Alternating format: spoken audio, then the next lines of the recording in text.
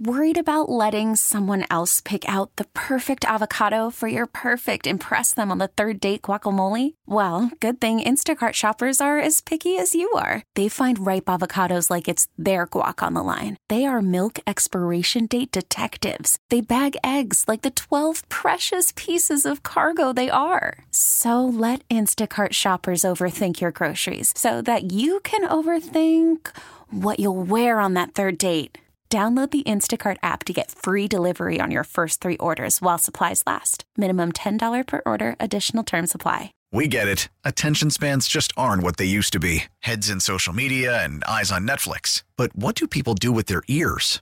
Well, for one, they're listening to audio. Americans spend 4.4 hours with audio every day. Oh, and you want the proof? Well, you just sat through this ad that's now approaching 30 seconds. What could you say to a potential customer in 30 seconds? Let Odyssey put together a media plan tailor-made for your unique marketing needs. Advertise with Odyssey. Visit ads.odyssey.com. All right, Ray. Interesting aspects. Cowboys, Niners. You put together 3. What do you think are the 3 most interesting things about this meeting on Sunday? One, what the 49ers do with the Dallas running backs. Because if Dallas can't get anything from Tony Pollard, they might not get anything from Elliott either. And if Dallas can't run, it's a festival in the Cowboys backfield. So that's the first thing I want to see is what the Cowboys can do on the ground. I'm a lot more concerned about Pollard if I'm D'Amico Ryans than I am Zeke Elliott. I am. Zeke is the kind of guy that I think fares poorly against this defensive line. This line clogs a hole, and he doesn't move clogged holes like he used to, where you can get around the edge on the 49ers at times if it's not set, and that's what Pollard does. So Pollard is the guy I'm worried about more than Ezekiel Elliott. But the thing that I took away from talking with Brian Baldinger is that Elliott is a more effective guy helping block for Prescott. Isn't that a little bit of a tell? Like if you see one guy in the game, you know that's probably they're dropping back here if Zeke is in there. Well, it depends on down and distance, like Baldinger said. If it's a short yardage situation, I think they'd be perfectly happy giving the ball to Elliott. I mean, he's not a guy who's going to bust a run anymore. I mean, I think he's been used up in a lot of ways by the love affair Jerry Jones had with him earlier in his career. But I think there's a place for him, and he's sort of a super Kyle Juszczyk in that way. He's almost more of a modified fullback, but he's got better wiggle than your average fullback. So to me, a lot of what Dallas is going to try to do is going to be predicated on whether they can run. Dallas's backfield, number 1. Number 2. Number 2 is how effective Dallas's secondary is in making it hard for Brock Purdy to be comfortable. I think because he can see the field, he can process stuff quickly, but Dallas's secondary is good enough that they've got guys who can stay with Ayuk and Samuel and to a lesser extent Kittle. And if they can make him have to make more decisions in the pocket than he'll have time for, I think that can change the game. Because I think the wild card about Purdy is not, is the moment going to be too big? No, I think it's a simple matter of football. If they make it hard for him to be able to throw in tight spots, then he becomes a different quarterback, because the big issue with him at Iowa State was always he didn't have the arm strength to hit a guy in a crowd. And it wasn't that he couldn't throw the ball far. It was that he could throw it accurately with steam on shorter routes. And we haven't seen enough of him to be able to say, oh, he's got that solved. I mean, I think I've seen enough balls delivered in the middle of the field in tight windows to think maybe that scouting report was a little inaccurate. I mean, I've been again. I'm looking for reasons to doubt Brock Purdy. It's not through rose-tinted glasses that I'm looking at this through either. I can't find it. I can't find a reason to think he will be definitely the reason why this weekend doesn't happen. Like, to me, Mooney Ward is more likely to be at the center of this game going the wrong way than Brock Purdy. Oh, I don't sit there and think, oh my God, all of a sudden he's going to remember he was a 7th-round draft choice and just like, I shouldn't be here. Vomit down it. Yeah, I don't think that's the issue. I think it's more, can Dallas, which is not a bad defense at all. You know, if you look at statistics, they're top 5, top 6. Whether they can be that on the road against maybe the most dynamic offense they've faced all year, with the single exception of the Eagles. And that, to me, is, you know, if they can't do that, then the 49ers will get to run the ball all day long, which is what they love to do anyway. They'll get the ball for 37 minutes. They'll have the ball for 75 plays, and it will be a boat race. I think it's largely the nature of this game will be defined more by what Dallas can do than what the 49ers can do, because Dallas has to be able to do all those things really well for them to win. Right. I think their margin for error is much tighter than San Francisco's. I believe, I think you're right. I think the Niners just are, and we know what they are. And they are that consistently enough to have the thermostat of this game dialed to, I believe the 49ers will do what they do. What is Dallas going to do about that? How do they execute? Goes a long, long way, obviously, to decide this one. I mean, I guess it's not really great analysis. How the opponent plays will go a long way to dictate how this game goes. But there is something to it. Yeah, I think, you know, because the 49ers have had so little trouble establishing what they like to do, if they can do what they like to do, they're a pretty prohibitive favorite, which is why I think, what can Dallas do to make them uncomfortable? And the third thing is, weirdly enough, wind. Is it going to be breezy on Sunday? Is the kicking game going to be wobbly? Because I don't think Brett Maher is a bad kicker, but he had a bad week and he's had to think about it all week.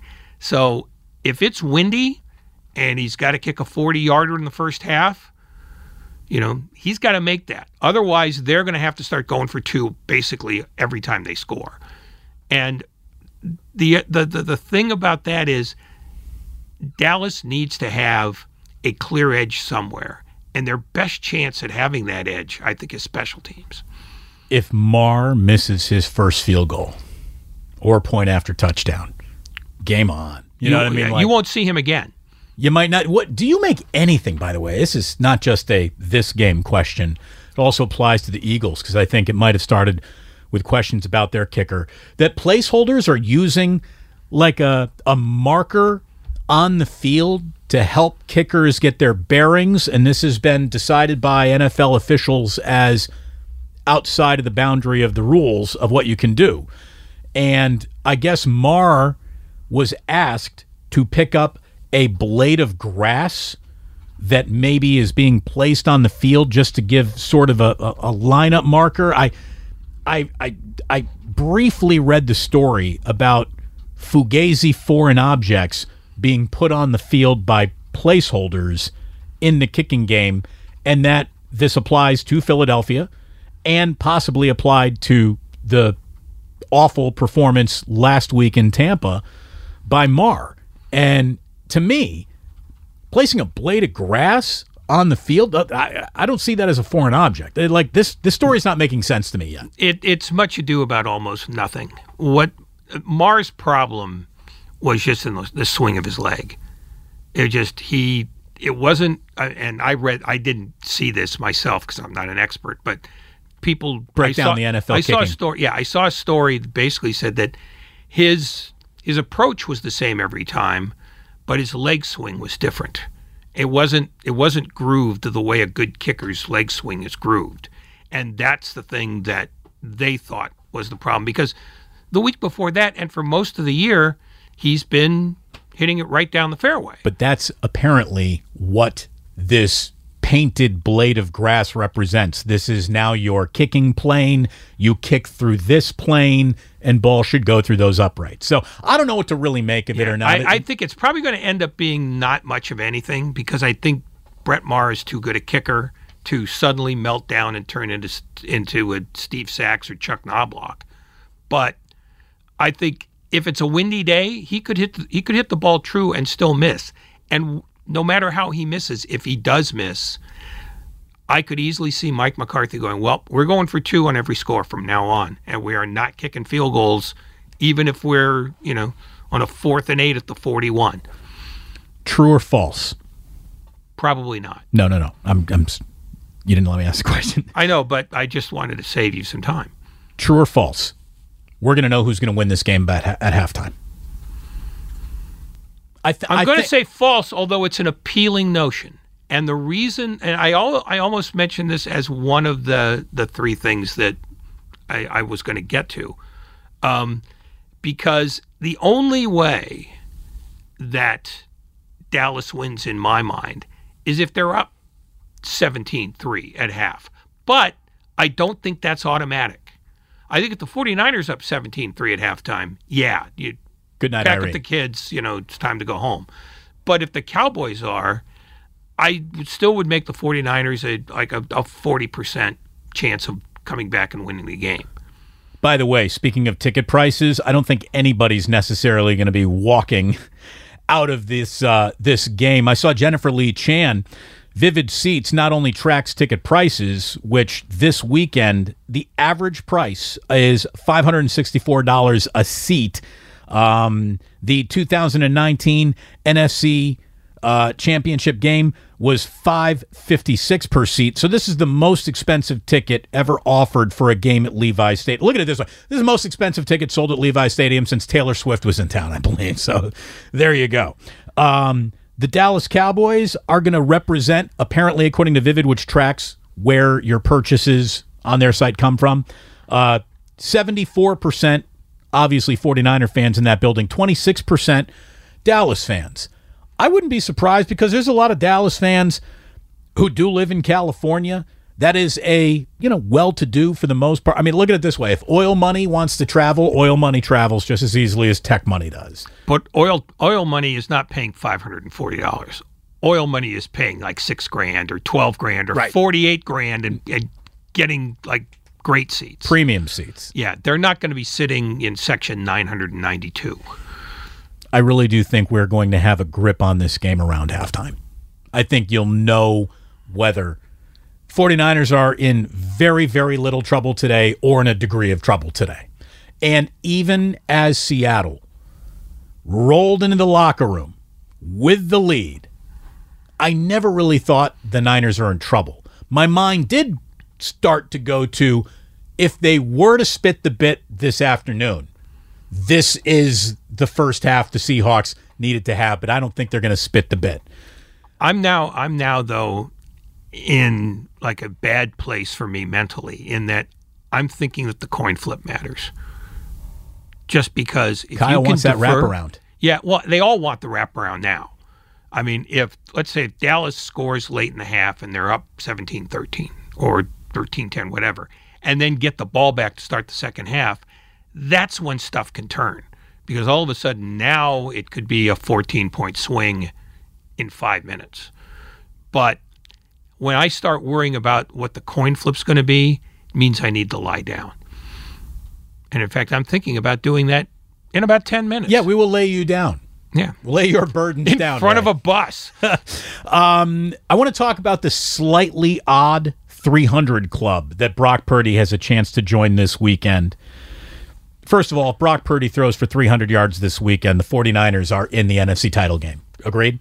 No, only because if he has to throw that much, maybe the 49ers are in a pipe fight rather than what they want to be is where Brock Purdy's throwing for 210 yards and throwing the ball 23 times. Sure.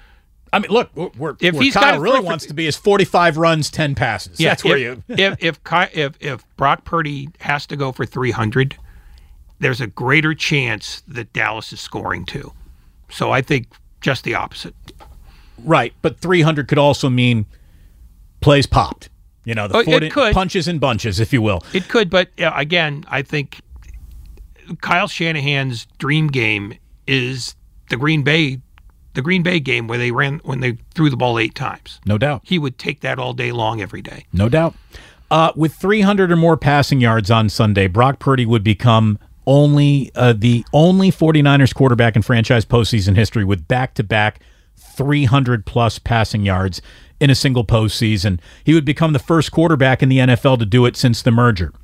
Purdy would also become the 5th quarterback in NFL history to pass for 300 or more yards in each of his first 2 postseason games. Would you like to now hear the weirdest list you're ever going to hear in terms of 300 passing yard games that you would think, well, all these guys must be total studs? Not quite. Matthew Stafford, he's a stud. Matt Hasselbeck does not ping on the stud radar. Mark Bulger, not pinging on that stud radar, and then Dan Fouts, who does. But that is a weird club of early 300 game success in a career. Purdy's 4 total touchdowns last week made him the first rookie quarterback to account for 4 total touchdowns in a postseason game. And again, another one of those that doesn't make much sense. With 3 or more touchdown passes this week, Purdy would become the 2nd quarterback in NFL postseason history to pass for 3 or more touchdowns in each of his first 2 playoff games, the other one being Scott Brunner of the New York Giants. Would he play in the 60s? 70s? No, it was like the 80s. Was the 80s? Must have been pre-Phil. Yeah, I'm trying to... pre-Phil or post? Yeah, I can't pinpoint the year, but I don't remember him quarterbacking since Phil Simms, so I think it had to be before. It was probably pre-Parcells, I guess is what I'm trying to say. If Purdy were to throw 3 more touchdowns this weekend, that would give him 6 touchdown passes this postseason, matching the most by a rookie quarterback in NFL history, and that guy was Mark Sanchez. There is an awful lot of odd quarterbacking. We're not calling them records, but a lot of odd quarterbacking milestones attached to odd quarterbacks pulling them off in the postseason. So maybe that's an advantage. I hear. I believe I heard you type the word Brunner into the search engine. Yeah, it was pre-Phil. Yeah, it was I don't feel 82. Bad about it was a strike year, in fact. All right, so I'm 7 years old. I feel good about it. Yeah, not knowing that. But the thing about 300-yard games, especially in January, it's more often than not an indication that your team's behind, because there was a far greater chance of the weather being bad, and in bad weather, you want to be conservative. You want to keep the ball on the ground, and if you're behind, you've got to throw like crazy to get back in it. So, I could see why the quarterback list is that erratic. We get it. Attention spans just aren't what they used to be. Heads in social media and eyes on Netflix. But what do people do with their ears? Well, for one, they're listening to audio. Americans spend 4.4 hours with audio every day. Oh, and you want the proof? Well, you just sat through this ad that's now approaching 30 seconds. What could you say to a potential customer in 30 seconds? Let Odyssey put together a media plan tailor-made for your unique marketing needs. Advertise with Odyssey. Visit ads.odyssey.com.